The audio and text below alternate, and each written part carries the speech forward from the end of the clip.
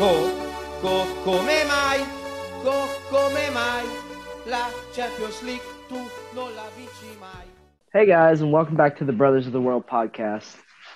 Back again another week. We missed the midweek, but we've got plenty to talk about, and let's go ahead and get into it. We've got Hristo here. Yep, we're back. Yeah. And who else is back, Mike?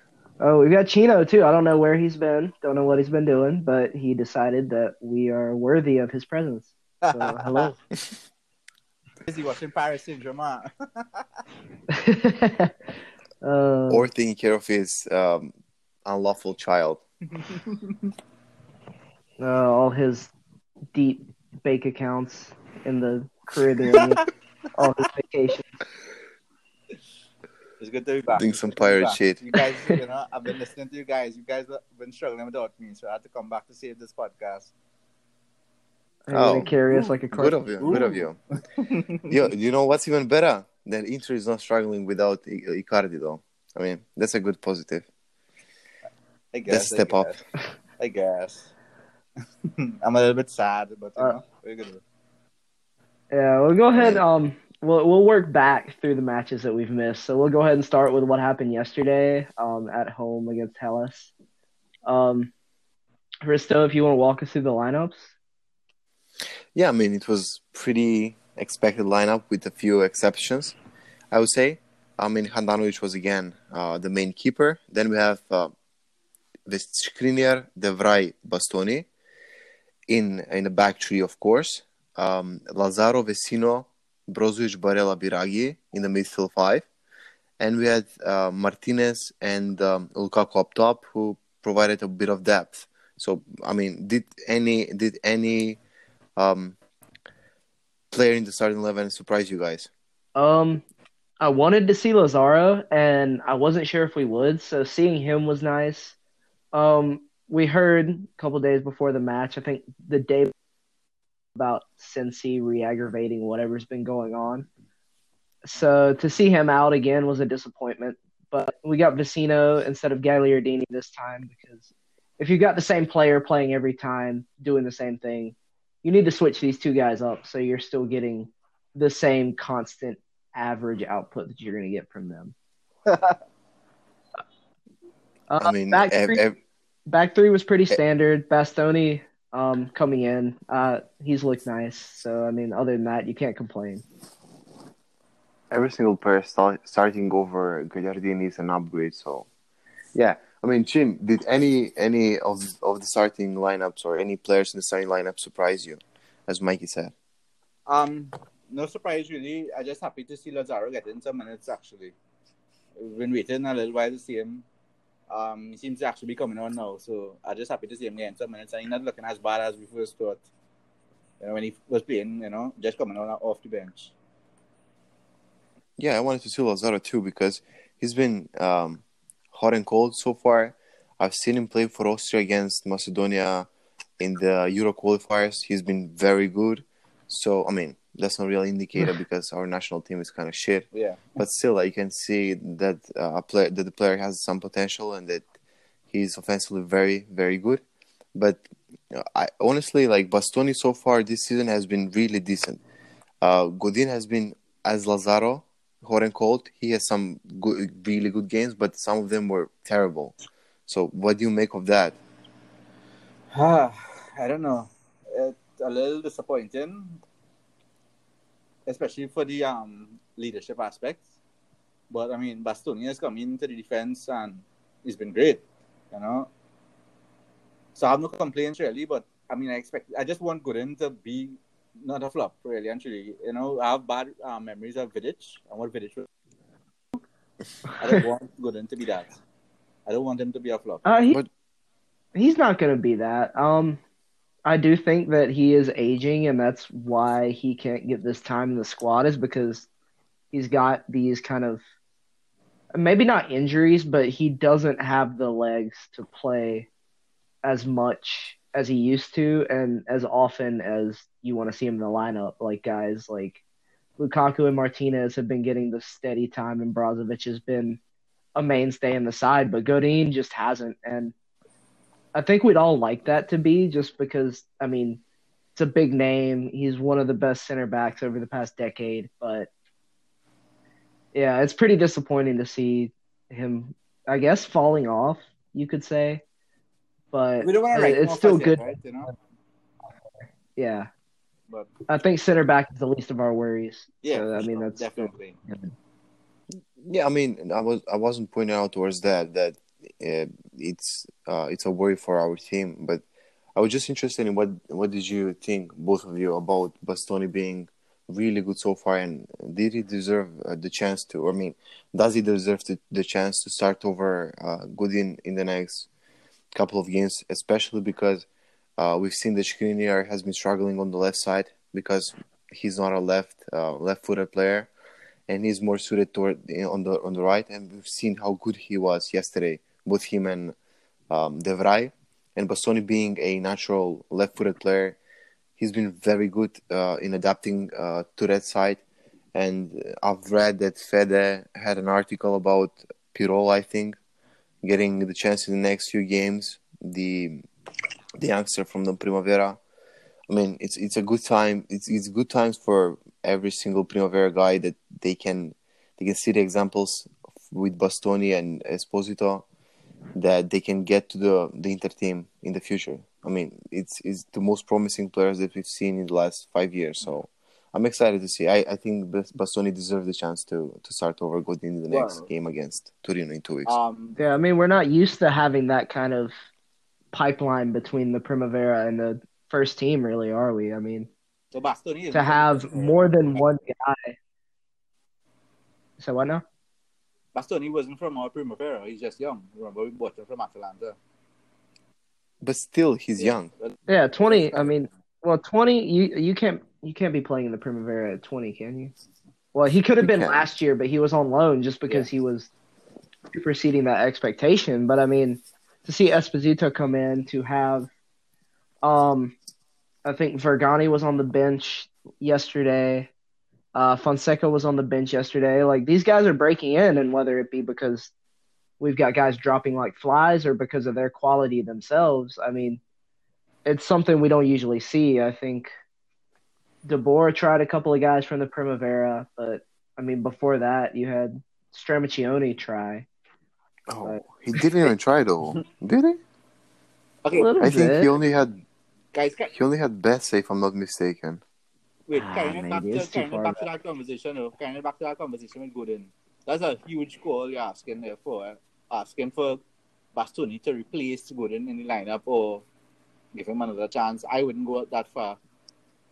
Really and truly. If anybody, I think if there's anything, Skriniar could get a rest. Since Skriniar is the one struggling on the right side of the defense over Gooden. But, you know, I wouldn't replace. I can't make that call and say Gooden should be rested over. Bastoni looks capable, and that's all well and good, but Gooden is what he is, one of the best defenders in the world still. So I wouldn't go that far to say that Bastoni should take over that spot. Or even. I mean, he's 20.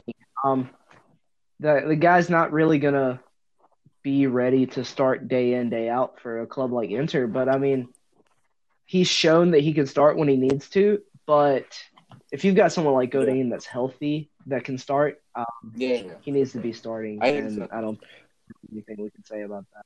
Yeah, but I only said that. I mean, my point was that Bastoni playing good, he deserves a chance to start. That doesn't mean that he will start or he has to start. Yeah. I was just saying that he has to be in a way awarded for the game that he had, especially that young and that with not so many experiences under his belt. And yeah, I mean, you previously said you compared Godin with Vidic. Like, Vidic has been injury prone even before he arrived at Inter. Yeah. Back then we didn't have anyone besides Vidic in the back line. I think we had JJ and Ranocchi, if I'm not mistaken. Now you have De Vrij and Skriniar who will cover for Godin when Godin doesn't play good or makes a mistake. We spoke about that throughout the summer. Like, we have guys now that even one of them, if the one of them makes a mistake, the other guy or both of them can cover for him. So yeah, the comparison is not valid in my opinion. But Godin, I think Godin is very good for the big games because he had the experience. He knows how to like mark players.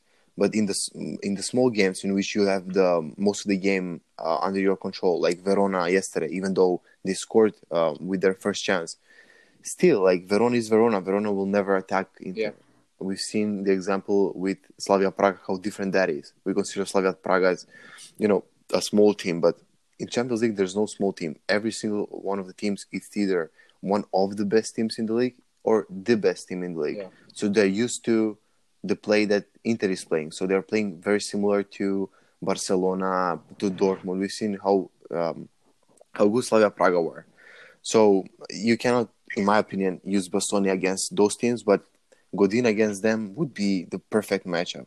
Yeah, like, okay, so the following game against Torino, you're going to put in Bastoni to face up against Belotti, against Fati and whatnot. These guys, But I mean, maybe there's a whole international break. I actually like the idea of starting Bastoni in that game just because Godin's probably going back to Uruguay and is going to play 2 or 3 90 minutes and then fly halfway and back then we do across have the Champions world. League midweek.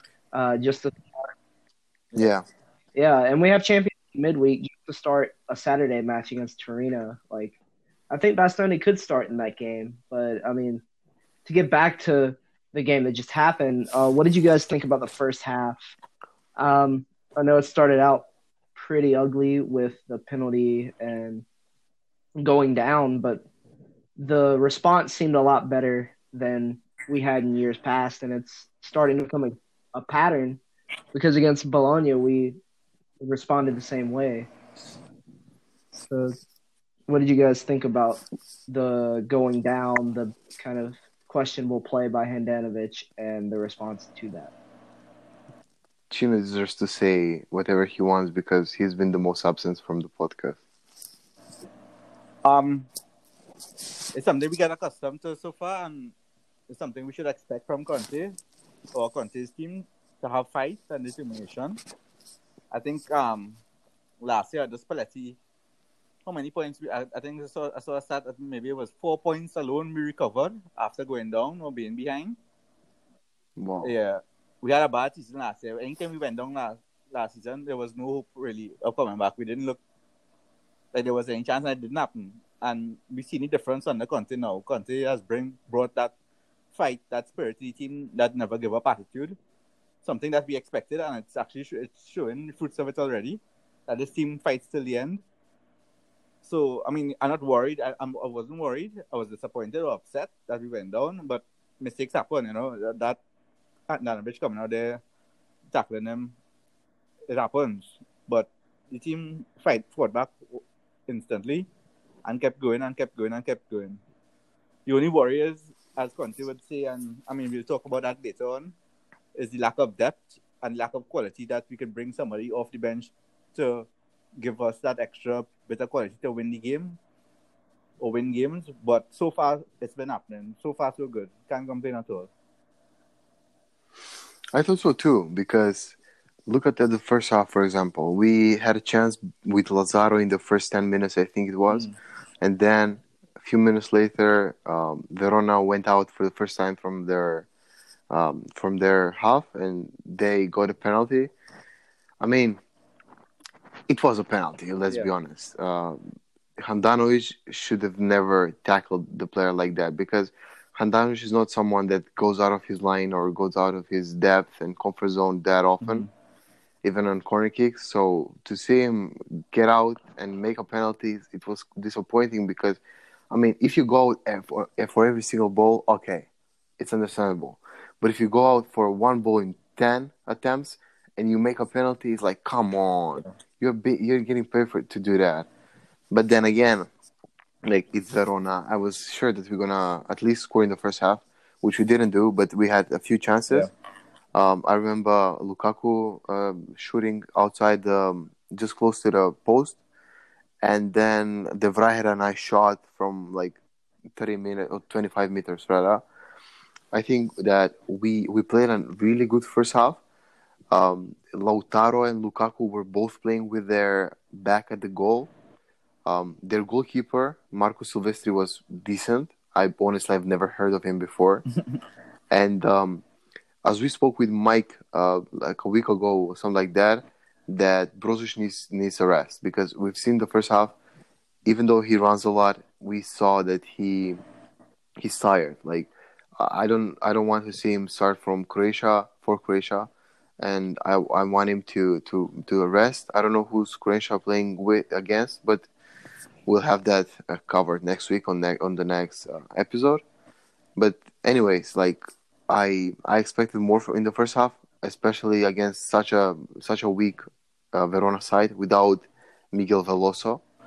But I mean, yeah, that's my opinion on the first half. And before Mikey says whatever he wants, I just wanted to ask you both: what did you make of Salcedo in the first half? I mean, I kind of expected Salcedo to score just because, the curse, the Inter curse.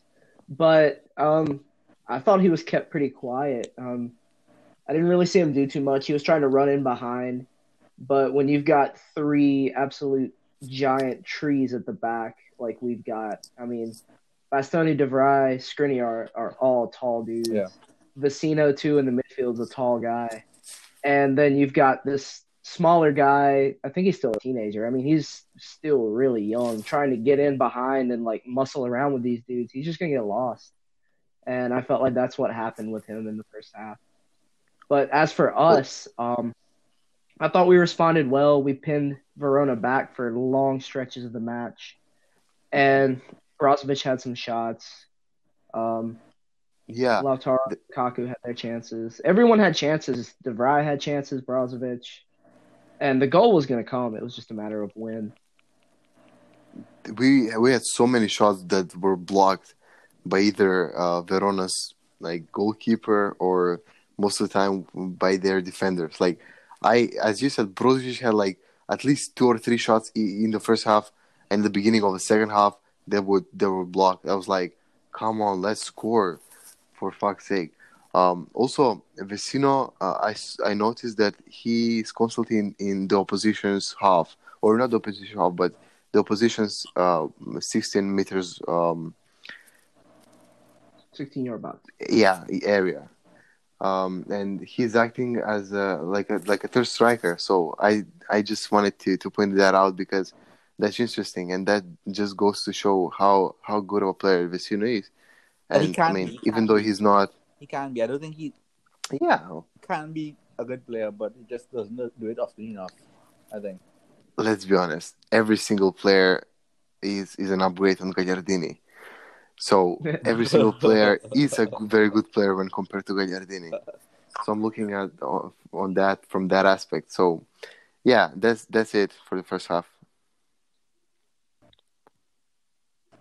Chino, do you have any thoughts on Salcedo? Like Risto had asked. I don't know. I kind of like took it off a little bit. You said, he fought well, but coming up against our defenders, I don't know. He doesn't look. I honestly say as Esposito does, but he's getting experience at Verona. I don't know. He needs that experience. We saw that how much needed that experience is with Bastoni last season at Parma. Yeah, look at him. He looks like a completely different player from what I've seen in the Primavera before we signed him, or when we signed him and he was still at Atalanta. So I think that this is much needed experience for Salcedo and for Pinamonti at Genoa, especially playing with some more. Outright, yeah. Right? So it's not even experience. They have a buyback clause, I think, or a gentleman's agreement or something like that. But he has been. Like there's a clause, but I don't see us bringing him back unless he like lights the world on fire. I think he has. I think he will. Maybe not light the world on fire, but I think he could be an Italian international for sure, and a good one. But I mean, even Belotti is an international player, but he's scoring. A good one. I corrected myself and just said a good one. Also, like I lost my point. I wanted to say something for Pinamonti especially because he's been playing really good, and I can make a very good comparison with Salcedo because Salcedo scored last week against Brescia to give the Verona the win, and I really like Salcedo. I like his movement. I think he'll. I mean, if he gets a chance, because most of the time, people at Inter, the young players at Inter, don't even get a chance. Yeah. So we can never see how good or bad they are because once you give a chance to a young player, it's most of them that play at Inter are like 20 kids. So all of them have a talent. The thing with Inter is that not everyone has the mentality to play for a club like Inter. Just like Zaniolo, like if he stayed, he will never get a chance to play for Inter. But you know how many players that we have lost because of that? Because I'm sure that if Odegaard stayed and got a chance, he would have been 10 times better than Zaniolo. But that's the point, that the player doesn't get a chance at Inter. And I hope that changes because as we've seen, Bastoni and Esposito got a chance even in previous matches, even the Champions League when we played Dortmund for Esposito. So I just hope that we can see more and more of our Primavera players get a chance. Yeah, I mean, I think it's a pattern. Like, if these guys that we've brought up so far keep doing well, then it might open a door for some more, and we just have to see down the road, really. I mean, exactly. That's the thing. Like, we look at the example with the Polish players in the Serie A. Like, if one player that signed by a Serie A club proves his quality in the Serie A, then every single club will try to sign a Polish player. How many Polish players are now in Serie A clubs? Like at least it was the same 10 to thing with 15. Croatians. Yeah, exactly. So I think that's the trend. As you said, if one of them gets a chance and proves it or uses the chance in the right way, then more of them will get a chance from the Primavera. So it's a big task for both Bastoni and the other guys on the bench. But if they can prove their qualities, I think that'd be even better for our Primavera players to actually explode in the first team. I see you guys talking a lot about the Primavera and whatnot, and I mean, I think everybody wants to see like a homegrown player, come from the youth leagues or whatever, and then join the first team and be. It's just a nice feeling and whatnot, but I enjoy or I like the job that our Primavera has done in keeping us afloat during FFP. And I mean, it is a success. We may not have the players breaking out into our first team. We are churning out quality Serie A players, no matter what. So while I understand your point of view where you want to see them come out and be on our first team, I still think we're doing a great job making the Serie A players and making money off of them as well. I can't knock it. I think it's a good investment no matter what. Yeah, but like even if one of the players that gets a chance in the first team and actually uses it, you can sell that player on for 15-20 million later on. Look at what Udinese did or Juventus did with Udinese with Mandragora. Like that's if one player, that's corruption. Was just yeah, but fuck you, Risto. You compare us to Juve. We can't do that shit. We're not financial doping. Master classes everywhere. You never know. Just wait a few years when all of us or all of the players have to buy Suning products. It's gonna be. No, with this whole thing, I feel like there's a medium to it. There's a line that you have to tread to where you don't want to give up a generational talent. And I know people are calling Zaniolo a generational talent, but I still doubt that. I mean, the guy's got to do more than just a year and a half. He's a good player, but we may not have lost as much as everyone says we lost. But you want to keep those generational guys, but you also still want to cash in on other guys that aren't going to be as good while they're still hot.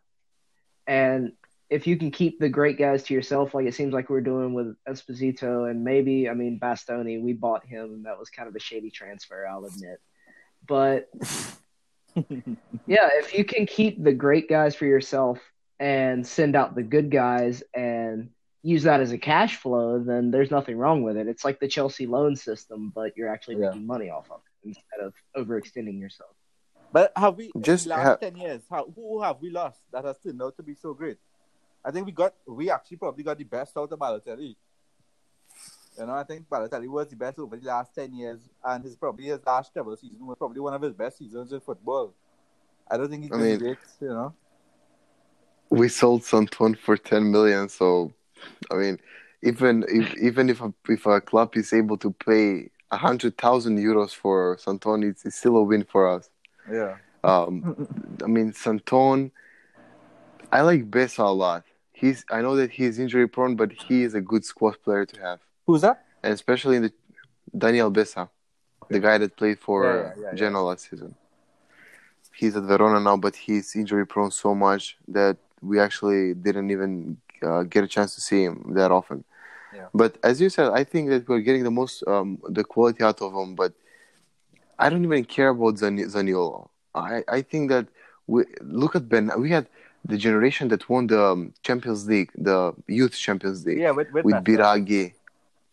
Yeah, Besa, Biraghi, Benassi, Duncan. They're all like very good squad players to have in your team. Much better than Borja Valero and Gagliardini Gagliardini. last week, right? Who? Mbaye. Yeah. Yo, that dude is terrible. I don't know. He's not a Serie A player. I don't know how he's playing at Bologna, but like all props to him. That's all I'm gonna say. Still interested. I mean, I don't know. Like he's terrible. Yeah, here we are starting talking about the first half, and now we're talking about the Youth Champions League in 2011. But that's the beauty of having the podcast with your friends and not a corporate one like some other podcasts. That we're blocked from.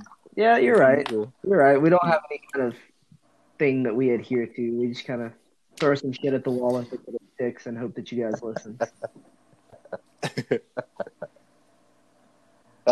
Yeah, Mike, what did you think about the second half? Since you were the last one to answer about the first half. The second half it was much of the same. No, but I tweeted something along the lines of every single small team comes to San Siro and plays the same way. Like they're gonna get that early goal through some shit housing, and then they're gonna put 11 behind the ball, and you're gonna have to break that down. Can you blame them? And it's frustrating.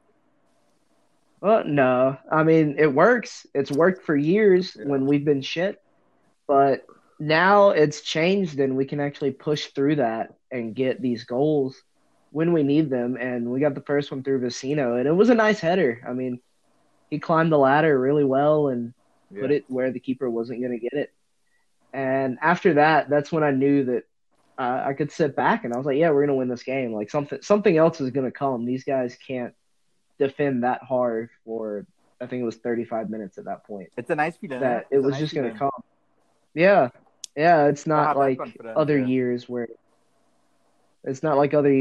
you go down and you just turn the TV off because nothing else is going to happen. To be fair, the last game that I turned off was when Udinese scored 5 at Giuseppe Meazza some 6-7 years ago.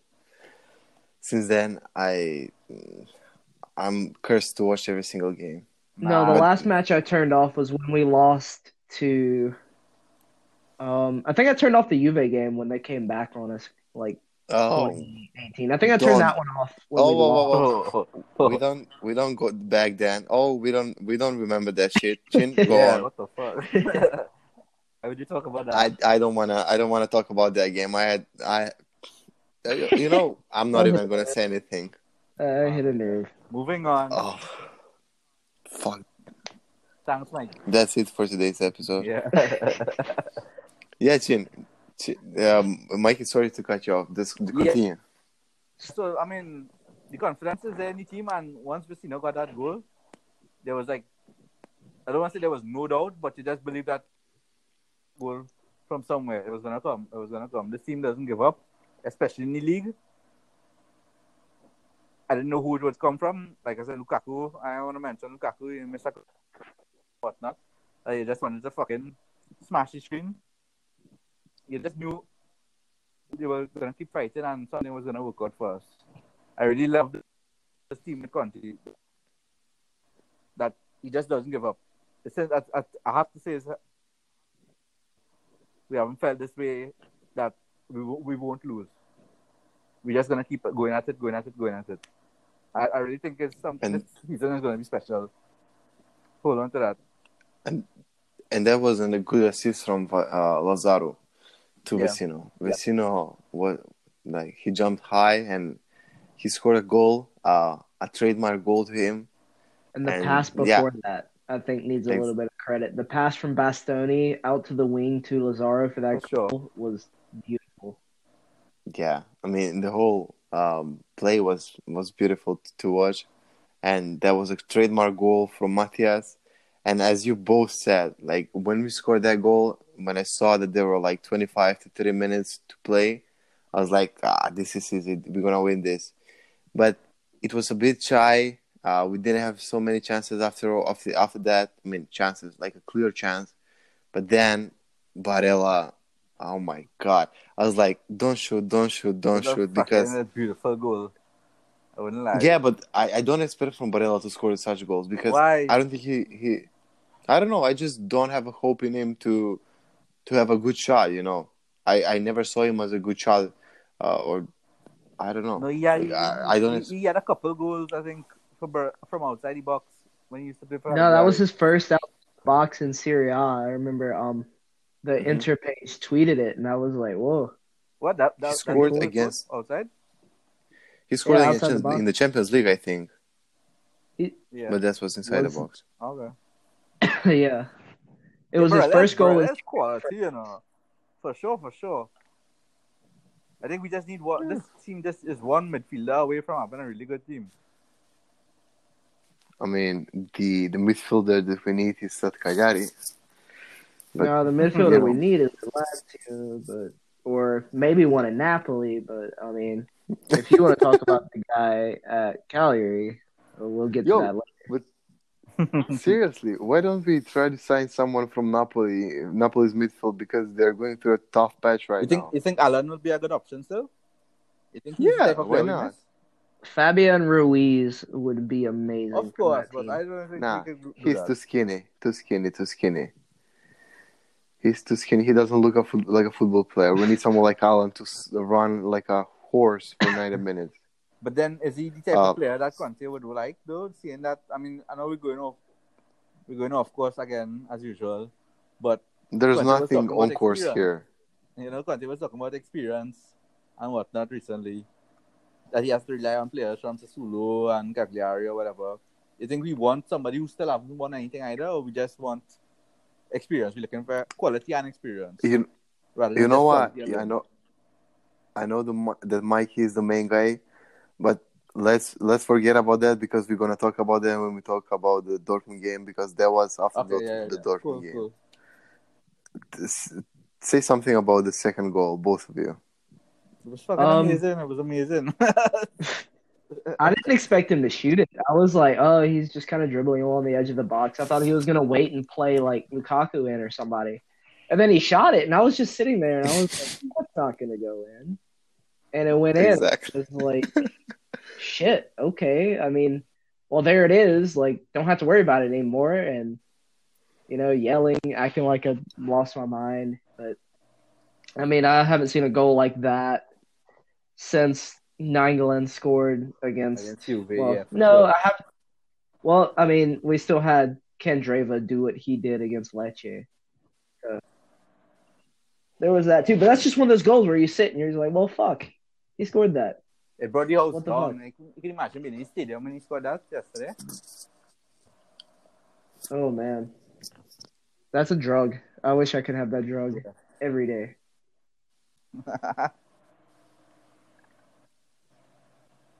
But after that, I mean, we finished off the game pretty professionally. Everything seemed pretty chill after that. No more worries.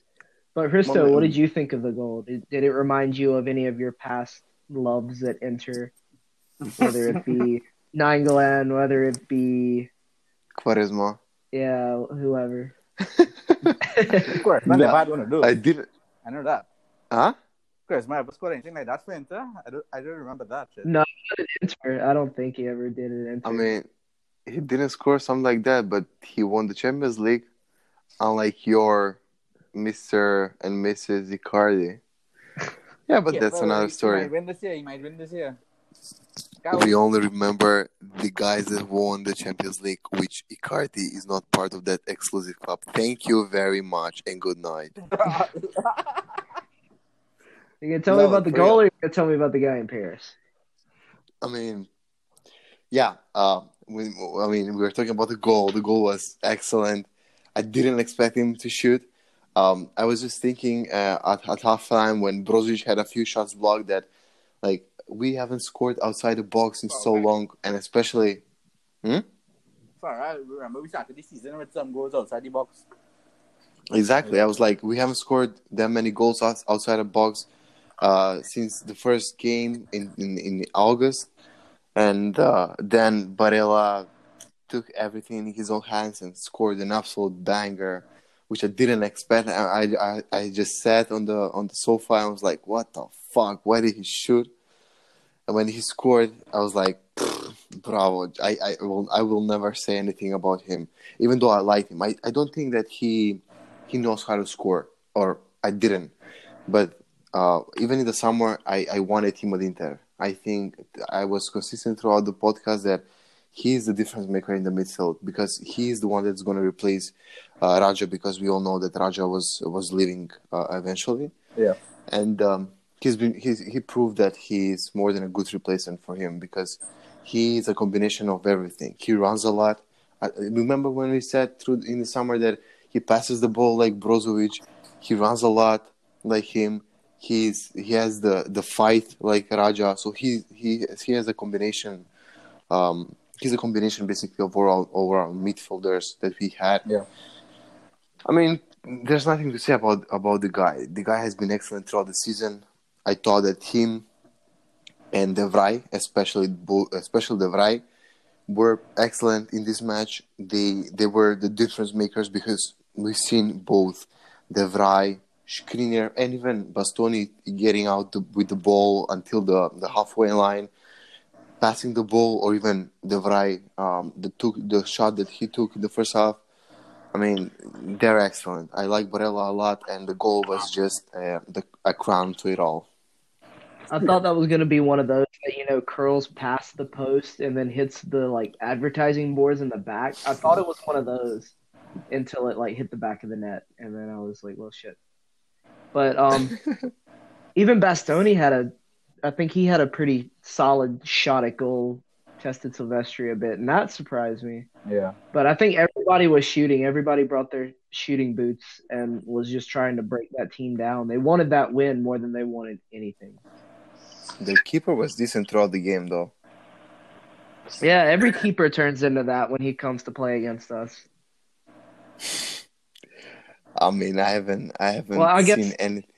If we're ignoring whatever that back was that Lukaku had the chance to head home and then just headed it straight at the keeper. I mean, I think that was the worst moment for that Verona defense, was just that breakdown in communication between the back line and the keeper. Well, so what did you guys I hate to talk about this, but what did you guys think about Lukaku's performance? I thought it was pretty good, but he had the misses that are going to be on every Manchester United, every Lukaku hater, every Icardi lover's highlight reel. I mean, who the fuck cares about the highlights reel? Because somebody pointed out on Twitter, I mean, even if we said in previous episodes when we were doing the preview for the season, Lukaku is not all about the goals. We said that he is more than just a goal scorer for Conte, because Conte likes strikers like him. They're going to contribute to the game, that will come back to collect the ball, to pass the ball, to be part of the game, to be part of the defense. Because, as Conte even said previously, the defense starts with the attack. He's the one to track back. He's not one-dimensional player. he's not as good or nearly as close as good as the guy that left for PSG when it comes to goal scoring. But then again, he's a different type of player that contributes to the game more than him, definitely. And even though last night against Verona, he missed a couple of chances, he still had a decent game. Because we cannot say that about Icardi. When Icardi didn't score, he didn't do anything. But yeah, we lost a great goal scorer, but we got something more than just a goal scorer, a contributor to the game. And I liked him. I wanted him to score, but then again, I don't care who scores. Only about the end result. We only care about the end result.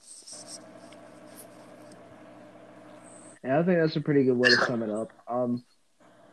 I do kind of like how goofy he is sometimes. Like, I'm not gonna lie, like when he got nutmegged on the Bastoni ball into the box, I laughed a little bit. Like, this guy's just kind of goofy, and I accept that, and I love the guy. You have to accept it. You have no choice but to accept it. That's the thing with him. Goofy. For every goal he What scores, a description of a player. He gives you at least 3 laugh out loud moments per game or per goal. You know, the guy scores. Yeah, you have to give him that credit. He scores no matter what. Well, against these sides and whatnot, he usually scores and he gets his goals. But he'll never be considered like one of the best or whatever because of those moments. That's the reality. That's what you have to get. Some high quality. You have to accept, with him. But who cares about that? As long as he's contributing to the team, who cares who scores or what he does on the pitch? Like, well, I mean, it's like football basics, right? I mean, controlling the ball is like a football basic. So somebody who doesn't do the basic stuff. He's been better controlling it. I feel like that's a cheap shot now. He's been controlling the ball much better in the past few games. Was like the beginning. It's just. I don't think he learned anything. Like, every time he learned to control the ball over the course of the last 2 months, even if he hasn't learned how to control it, he's learned how to control the fact that he's not going to control it. I don't know. Maybe I'm just playing mental gymnastics, but I feel like he's improved.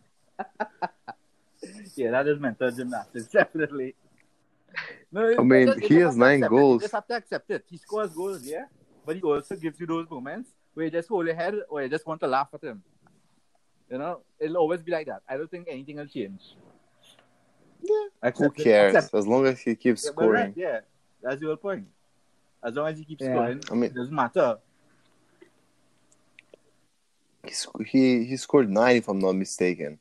Moving into the less fun stuff, then we'll talk about what kept us from actually doing a podcast in the midweek because none of us felt like even saying a word about this awful incident. But the 3-2 loss to Dortmund, that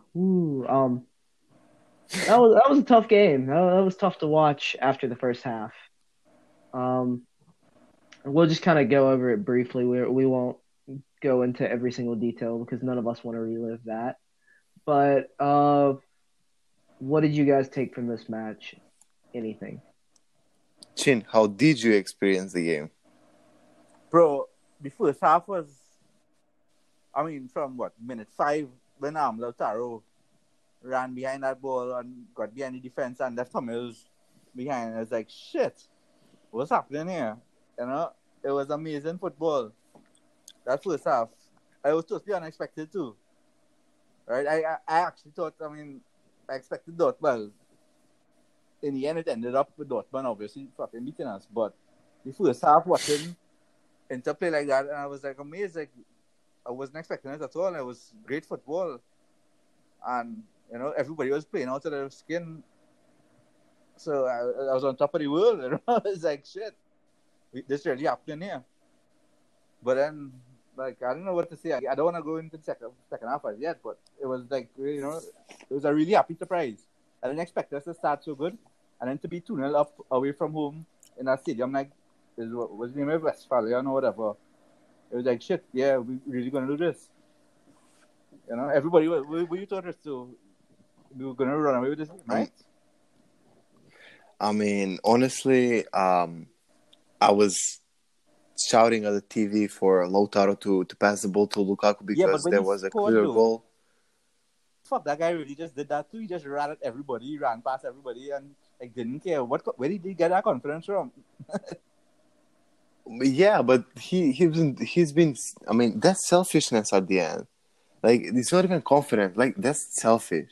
I know that you're confident, but come on, you're playing in a system of a contest system that is all about a team game. I know I love Lautaro, but in those chances, I mean, I can get if this is Verona or something like that, that you can create and score against them. But this is Dortmund. This is one chance that you may not get for 85 minutes after that. So that was pretty, as you said, confident play for him, and I'm happy for him. I like him a lot. So he scored that. Then Getze had a chance to score against Handanovic, which he did make a good save about. I mean, good save. He shot at Handanovic, but yeah, Handanovic did save that. Yeah. And then shortly after that, just before the end of the half, Vecino scored. I was like, when the ball was passed into space and he was ready to shoot, I was like, this is Vecino. He won't score this. He's like Gagliardini 2.0. Mm-hmm. Yeah, and he buried that. And I was like, bravo. Like, I was surprised that he scored that because I don't expect much of him. We have our expectations really low from him. So yeah, but like I think that Dortmund deserves to score in the first half, but Handanovic and our defense were kind of shaky. I mean, our defense Handanovic was pretty decent, but yeah, it should have been 2-1 for us in the first half. But I mean, if it was 2-1 in the first half, maybe we would have been more wary on our toes, which we didn't do, which we weren't in the second half. But then again, I mean, Mike, what did you make of the first half? Oh, the first half was, I don't know. That was the first time I had seen that since that Barca game. And I guess kind of in the back of my mind, I was like, all right, what's the catch? After we get that second goal, Yeah. I'm like, either we're going to roll this or this is going to be Barca 2.0 with even more pain. I didn't think that. And it turned out the second way. It was just in the back of my head. Like, I wasn't entertaining it. And more in my head, I was like, we're about to take 6 points from Dortmund. Yeah. I'm about to, like, show my ass on Twitter, in public, everywhere. I'm not going to know how to act. But as Inter does, Inter brought me back to earth with a loud thud. It was a dreadful. I mean, what? I lost my train of thought. The first half was pretty decent for us, I thought, but when the first half ended, I was like, even if we concede 2 in the second half, I mean, a draw is still not a bad result from a Dortmund away because even Barcelona didn't win here. So I was like, I mean, 2-0, 2-1, maybe 2-2, at the worst 2-2. But come on, nobody could have predicted that in the second half. Guys, I don't know if you remember. You remember Eto's second season after the treble? Mm-hmm. Do you remember how greedy he was? That Lautaro goal reminded me of Eto in that second year. Eto would run from the wing, and Milito would be like in the middle begging for the ball, and Eto would just dribble, and shoot. I mean, he scored a lot of goals that year, but I always found he was too greedy that year. And it was kind of frustrating. Yeah, I remember him scoring a goal like that against, I think it was Palermo in the cup when it was 4-4, if I'm not mistaken, when Mikoli scored like 3 or 4 goals. Mm. He scored something like that. But, I mean, we should never compare both of them because Eto'o and of course, but it just reminded me of that similar play. You know, he just didn't want to pass it to Lukaku at all. He didn't. Yeah, the goal was exactly as you said. Yeah. I mean, we can talk about the second half now. I mean, I wanna hear something from Mike because I think he was the most upset. Mike, I was the second half. You were the one like fuck life. I was making the office. I'm the calmest person in this group. No, but I had just gotten out of class, like my last semester of college. Just gotten out of class. I skipped a class for this to watch this game, but I got out. It's the That's last an L. semester. Who cares? I get out. I go to like the nearest place. It's a coffee shop. I'm like, all right, I'll just watch on my laptop. And it's going great. 2 goals up. I'm just chilling. We give up the first goal. I'm like, well, this isn't too good. I'm like, we can still survive this, but the pressure from Dortmund, whatever they had at halftime, whatever Favre was just like a piece of paper for like the last 10 minutes of the first half. Whatever he said worked, and that pressure that they just kept bringing on, I was like, Inter can't withstand this. And the second goal comes in, I'm like, all right, we'll maybe hang on for a 2-2, and the 3-2 went in. And I wanted to like throw my laptop, like sling a cup of coffee at like, God, I can imagine being in public while that was going on. Everybody could be watching, like, what's wrong with this guy? Yeah, that was the worst decision I've made. That was some masochist type shit. Like I was just like hurt. The start of the second half was pretty terrible for us.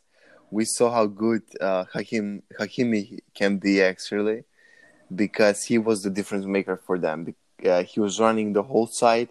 We even changed our center backs to cover him. We gave up 2 goals to a fucking fullback. Yeah, I mean, didn't they change? I think Conte put Candreva instead of Berardi. Yeah, I don't know.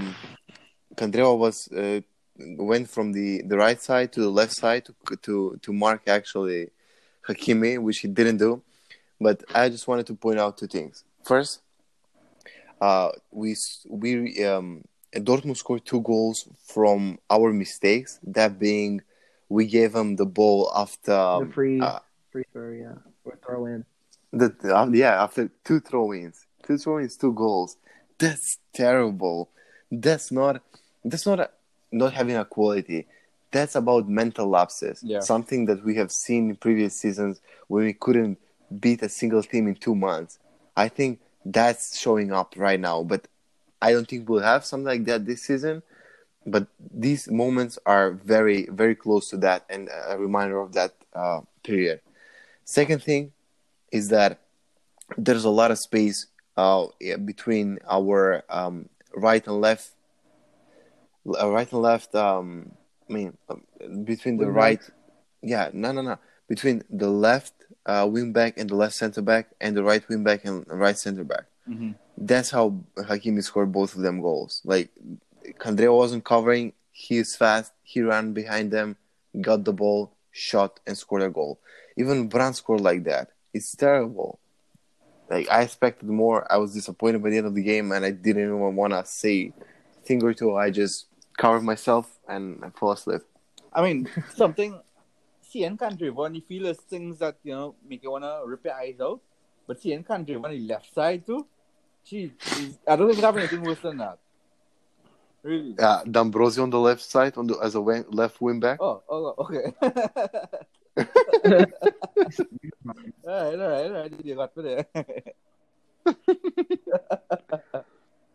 But every single step in that second half was just wrong. I don't know why. At least Sensi got a chance to play. Oh yeah, his 12 minutes before hurting again. Did you both think that the tackle that Schulz did on Politano was a red card or not? Huh. It was pretty ugly. I mean, you can't just rip a guy's ankle off like that. Like, fuck. I mean, he's out for weeks because of that. Like, you could tell it was a high impact. It was a reckless challenge. And he didn't even get a yellow card. Yeah. Well, that's football, I guess. So that second half, I don't know. This game, one of the worst things I've seen in football. Everything that happened in this game just felt like inevitable. I don't know why in the second half. Don't be so depressed. It was surprising. Honestly, to give up 3 goals like that, I don't know what to expect from this team. And It's not even that. Not even against Dortmund, too. Yeah. You know, I mean, not being 2-0 up. Not after we beat them at home. You didn't expect to give up, concede 3 goals like that. It was just strange. Totally out of character. That's why I blame it on Champions League, at least. I blame it on Conte Well, then and Champions League. Dortmund turn around and get slammed 4-0 by Bayern at the weekend too. Yeah. That, I mean, they're beaches. Like Bayern is the one that dominates in the head-to-head matches. But I mean, there's nothing that we can say more about this game other than mental lapse, because we have the quality. We've seen how good we can be, even in Serie A, even against Barcelona. We got both 6 points against both Verona and Bologna after being 1-0 down, but we lost both matches against Barcelona and Dortmund after being 1-0 and 2-0 up. So that's not having quality. That's just mental lapse. We have to work on that, and that's the most important thing that we can improve this season, in my opinion. Yeah, I think it's going to improve too. It's just going to take some time with these guys actually playing in the Champions League. Yeah, I mean, do we need anyone on the wings? Do we need anyone to be signed for the wing back position, for the left wing back or right wing back, Mike? In the winter, that is?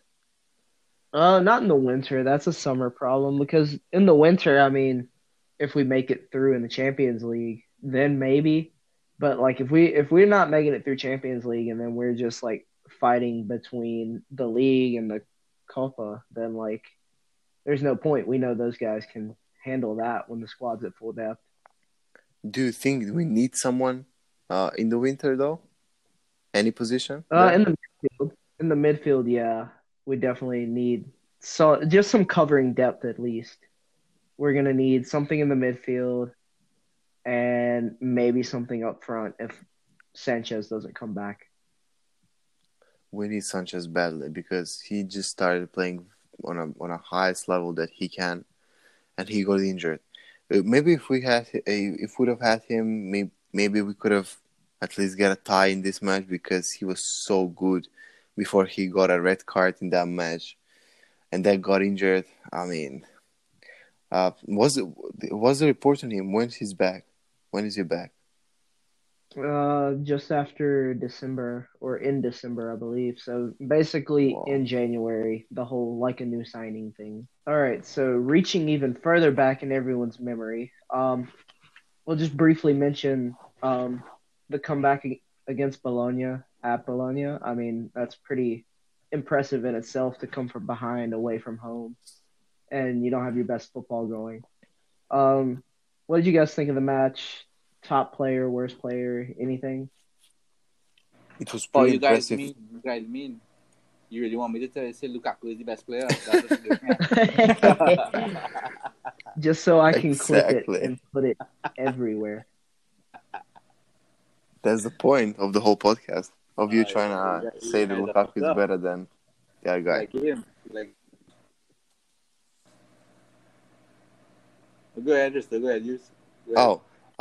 yeah, I mean, it was it was an interesting game to watch from a neutral perspective, especially because Bologna had the upper hand in this match, mainly because they were unbeaten for so long before they lost to Roma a month ago. But they're a really good side at home, like very good side. They even beat Napoli last season. They beat some of the best teams in the league, and winning against Bologna and being behind in the second half is a pretty good undertaking for our team. It's a sign that we have took another step into the right direction with Conte on the bench. Gagliardini even started for us, which is a novelty in of itself because he's a minus player on the field. I mean, Lukaku was excellent throughout the game. Lautaro too. Barella has been excellent throughout the list of fixtures since the last international break.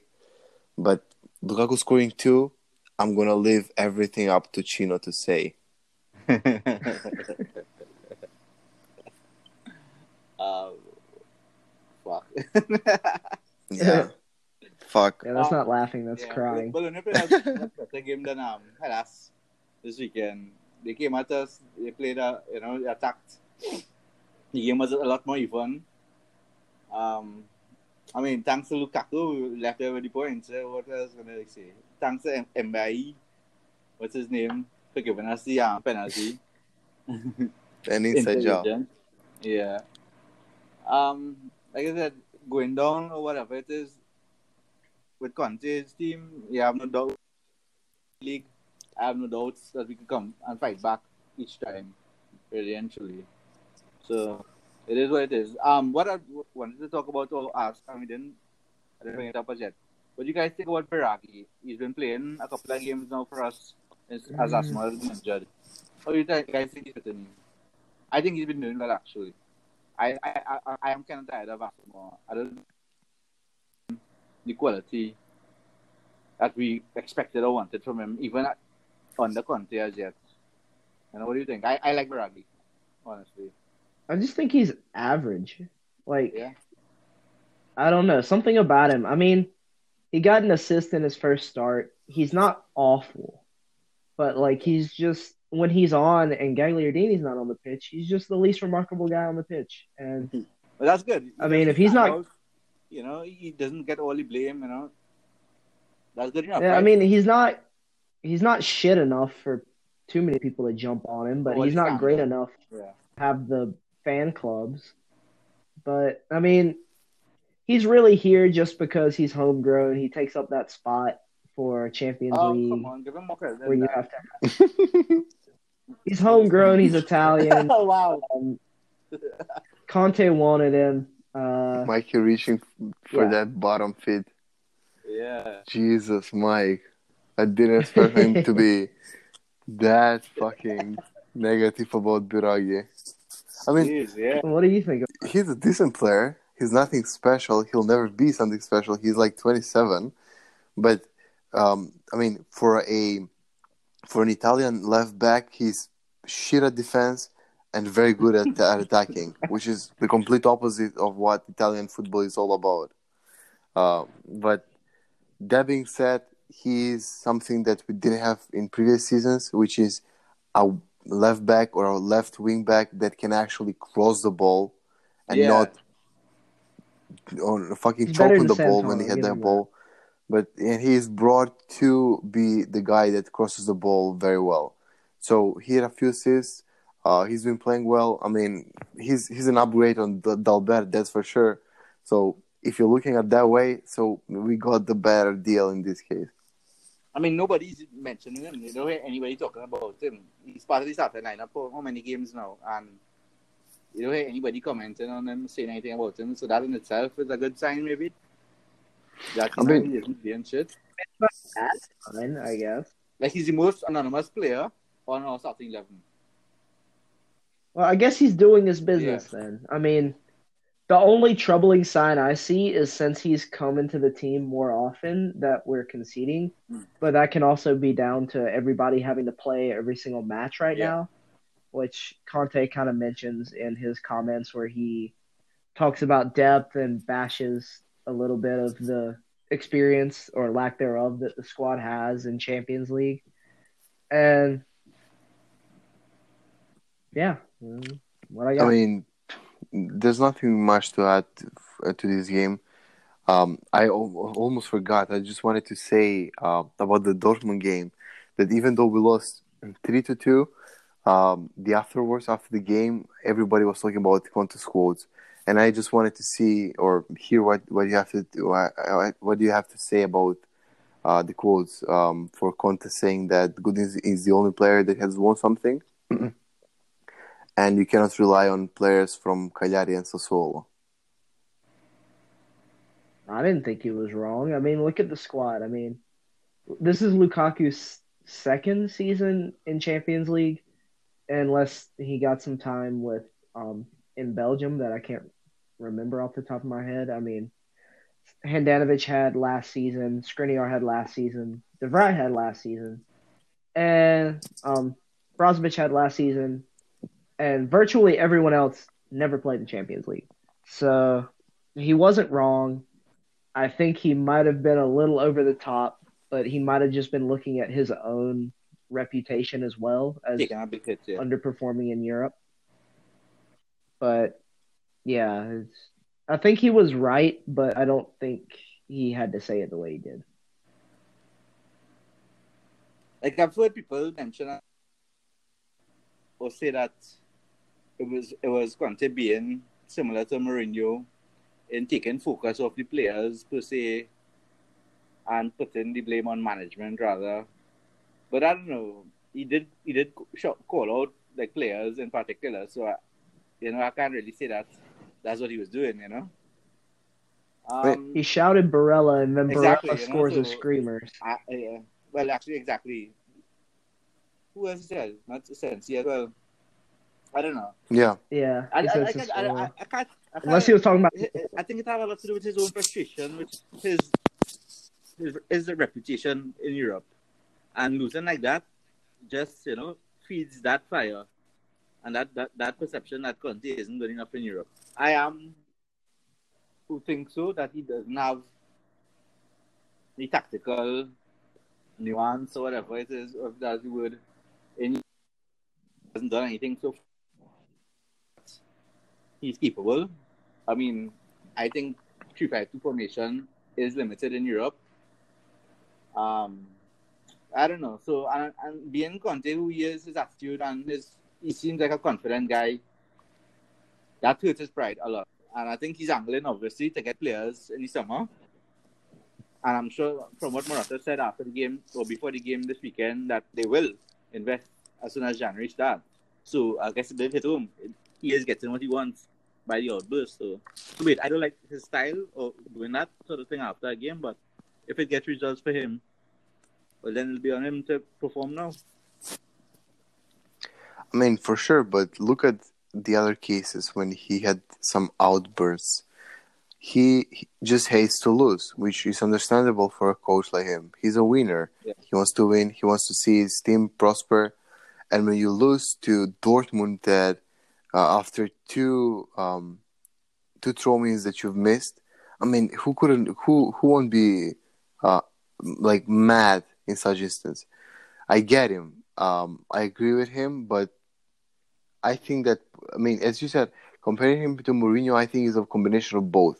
I think that he really wants some other players, but also he took the blame on him. I mean, didn't take the blame. Mourinho took the blame on him, but Conte just reflects the blame. He doesn't. He's the type of coach that thinks that he's not responsible for most of the results when it goes either way. But I think that everything that he said is true. And even he deflected the end point, which is we were 2-0 up and lost 3-2, and everybody was talking about Conte after the game, which is a good thing, I guess, because, I mean, he can take the shit as long as he wants, and the players can be focused only on the game. That's it. Yeah. I don't know. I don't like it at all. I find it was kind of a little bit out of timing, to say the least, But we'll see. He's doing good in the league, so can't fault him right now. But I can't, because he was part of the decision making, no matter what, So he really passed in the buck on Morata and management and whatnot. I mean, he got to see his players in the summer. He was the one from all reports. I mean, yes, they said Perisic was one of the bad ones who had to leave or whatever, but he gave Perisic a chance, didn't he? As far as we know, and then he said, "Well, no, Perisic can't work out." He was calling the shots. He got how many players? Was it 7 players came in this season or more? I'm not sure. He got a lot of players. I mean, did he want a whole new starting 11? I don't know. I think he a little bit ticked in, and from all reports to his similar attitude, it is a similar attitude that he had at Chelsea and at Juve, where it was somebody else's fault when the team lost and not his own. I think that's pretty much everything for the matches. I mean, we've gone back pretty far. I can't say that I can rake my brain for too much more about a game at Bologna a week and a half ago. So, Hristo, we've been taking questions over the week, and I'm sure you've got some that need to be answered. They just need to be answered by us. So the first question comes from the New Zealand Interista, and he asks the opinions about Lazaro and how he's been playing and performing so far. Just couple of words because we have already covered Lazaro throughout the podcast. Yeah. I mean, that's the guy he reps. So, I mean, yeah, Lazaro's been good. He's been playmaking up the wing, and I like that. And he's looked good with the Austrian national team. He's looked good with us now. And if he can get some more defensive know-how down, I think he'll be a good player for a long time. Yeah, I like the fact that, he isn't afraid to dribble past a player. I like that about him.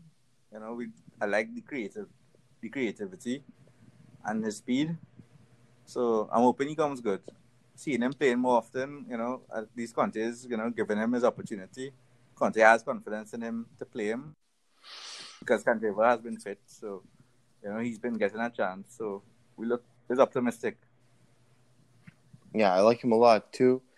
I think the only downside is he's not bad defensively, but if he can improve that side of his playing style, I think that he can become a very regular player and a very good wing back for us.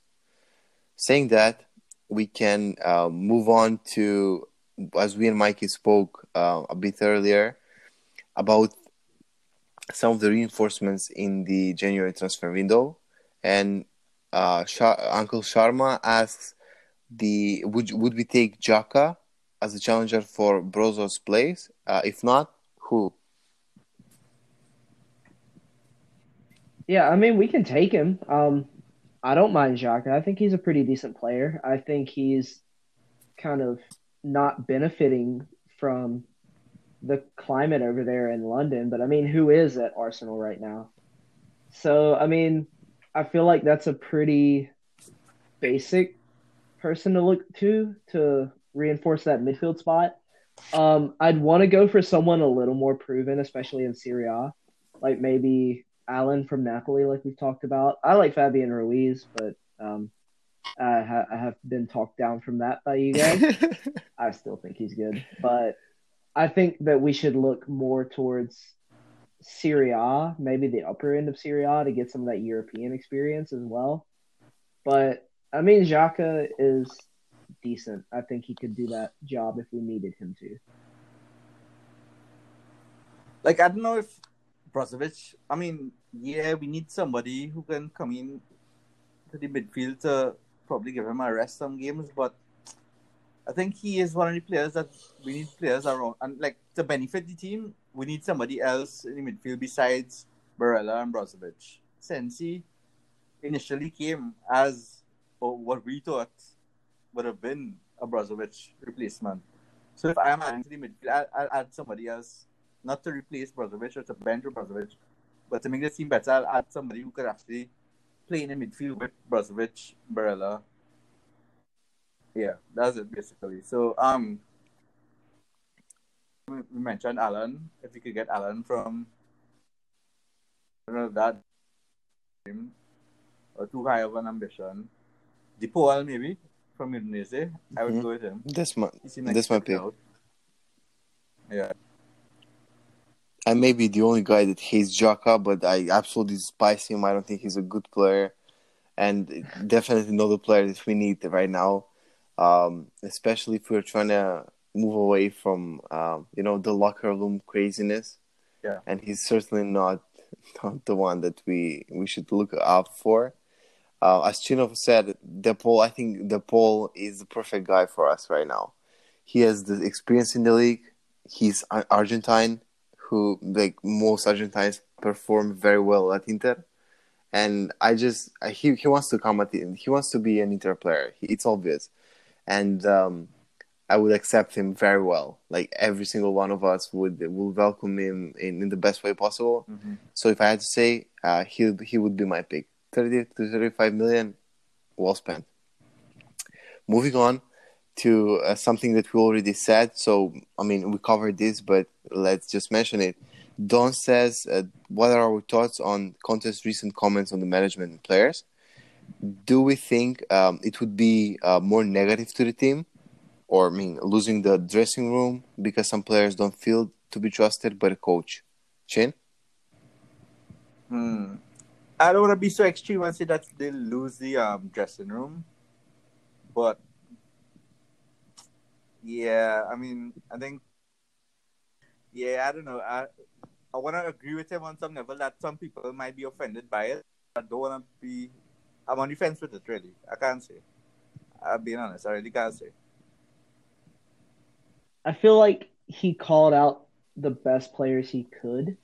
Like, if he called out Brozovic in this, like, Brozovic is going to, walk out of the dressing room flapping his arms twice as hard as he does on the pitch. But I think it's okay to, try to give that little bit of jolt, even if it's negative a little bit. It's not a good look to do it in the papers, but maybe every now and then it works. So I'm okay with it now. If it becomes a recurring issue, then I think you do risk losing some players and really making the club as a whole look bad. I kind of agree with to a certain extent with both of you. I don't think it's a negative to the team. I just think that if something like that something like that in this stage of the season and in their careers, if something like that can actually demotivate you, it's a bad sign for you as a player because it's just a comment. Your coach is trying to improve. The team just wants to win, and you have to work along with him to achieve the goal of the team, which is to play a better football, to eventually win the league in the next year or so. So I don't think it's a negative to the team. He's trying to motivate the team in every way possible. So we don't have Spalletti anymore. We have a character in the dressing room, a character in Conte. So I think only we can only improve from now on. Moving along, Adriano FC, the Albanian brother, asks an interesting question. Is this an actual depth issue, or does Conte's system overwork the central midfielders to cover the midfield and the flanks? Mike? I want to shout him out. He sent me a DM the other day with some jerseys he had ordered. He said mail day or something, and I didn't reply, and I'm sorry. They were nice. It's this year's. Quick flex, but is this an actual issue? I just think it's the depth. I don't think that it's overworking because really Brozovic to me is doing a lot of the same stuff that he did with Spalletti. Like he's just keeping the play ticking. Maybe he's having to run a little bit harder in training and on the pitch, but he was covering as much ground as he is. He was covering as much ground then as he is now. So I don't see it as being an issue. I just think it's depth. Whatever happened to Valero? Why Valero isn't getting any minutes at all, though? We have 6 midfielders, right? And we went in the season with 6 midfielders. We obviously were supposed to have... Valero was supposed to be maybe a backup to somebody. But the guy isn't getting any minutes at all. Conte I don't think Conte trusts these guys. So, I don't think they're being overworked. I guess he just doesn't have his trust in certain players. So maybe... And some are being overworked by it. Not performing like Gagliardini hasn't been performing to the standards that Conte wants. Neither Vecino. So he's been stuck time and having to play them. So it's not I think it's a quality problem. Quality and depth, or quality. A lack of quality depth.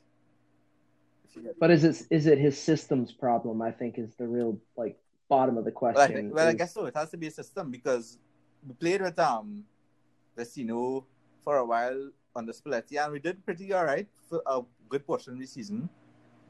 So I think it's the system. Because if Valero can't get any minutes now, it's because of his system. I don't think it's an issue of the system to that extent because we've seen examples of. Mourinho did that when Maicon went up the pitch. Zanetti was the one that covered Maicon's position as a right back. Because Kivu was always the defensive left back in Mourinho's system. I think when some of the wingbacks go up the field, the midfielders, or in many cases we've seen not the midfielders, but Skriniar, Bastoni, or Godin go up the field and cover those positions. I think the lack of I don't think we have a lack of depth, but Sensi being injured really screwed us up in this period, because he could have been the solution that we needed in the midfield. I mean, he was up until the point he got injured, but all in all, I think it's not a fault of the system, but rather the personnel and the lack of the personnel in the team right now. And for the last question, we turn to Andre B, who's been the most consistent listener of the podcast. And he asks, how do you guys see our best defense? Is Skriniar better on the right than the left? Bastoni, good or worthy, wise Godin? Should Godin be in the center with De Vrij on the right? So basically, let's dissect. Is Skriniar better on the right or the left? He's better on the right for sure. I think we've seen that in the past season, and we've seen that this season as well. Tough call. I think Skriniar overall. Right or left? Sorry. Right. I'll go right. Bastoni, a worthy wise Godin. I mean, that's what he is.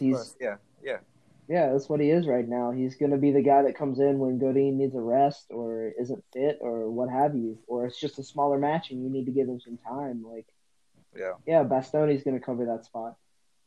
Should Godin be in the center with De Vrij on the right and Skriniar on the left? No, I don't think so. I think that's just shuffling a little too much. I don't think Godin is as confident on the ball. He's decent on the ball, don't get me wrong. We've seen him give that assist to Sensi, but I don't think he's as sure always with the ball as De Vrij is. And I think De Vrij plays a little bit differently and dropping a little further off in the defense to play that role that he plays in the middle of the defense. And I think Godin's just a little bit better out on the sides where he goes out and attacks whoever is probably running down at him at that point. And, yeah, I think that the setup where we have De Vrij in the middle, Godin on the left would be kind of, I guess, hypothetical at this point. But put Godin on the left and put Skriniar on the right, and I think that might be our best defense. I forgot the question because Mikey went on for so long. But I wouldn't affect or change the defense how they line up. De Vrij has been probably one of our most underrated players this year and probably last year as well. But he's been our best defender this year. I wouldn't change his position for anything. Let everybody else change around him. But he has been solid, and I wouldn't change him at all. I think that's everything we've got here. We've gone on long enough, but you guys have got 2 weeks to digest all of this, to tell us how wrong we are or what have you. No, we record it next week. Sorry, Mikey. Well, we're recording next week too, but you've got 2 weeks to get through 2 podcasts. So keep listening to us, keep liking, keep subscribing, sharing, what have you, interacting, asking us questions. We really need the questions, and we really appreciate them, and we always try to answer all of them. So, I mean, with all that being said, thanks for listening, guys, if you're still around, and we'll see you in the next one. We'll see you next week.